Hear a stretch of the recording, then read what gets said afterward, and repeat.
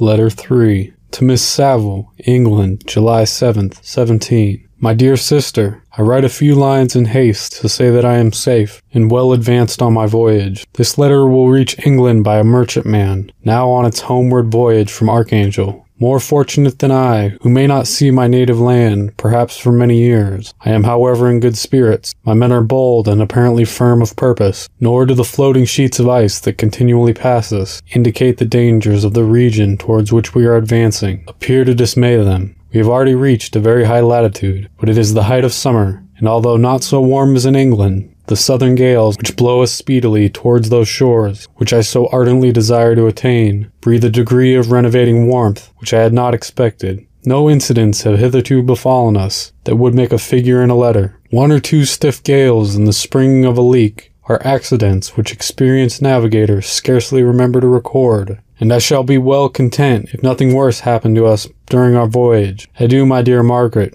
Be assured that for my own sake as well as yours, I will not rashly encounter danger. I will be cool, persevering, and prudent, but success shall crown my endeavors. Wherefore not? Thus far I have gone, tracing a secure way over the pathless seas, the very stars themselves being witnesses and testimonies of my triumph. Why not still proceed over the untamed yet obedient element? What can stop the determined heart and resolved will of man? My swelling heart involuntarily pours itself out thus, but I must finish. Heaven bless my beloved sister, R.W.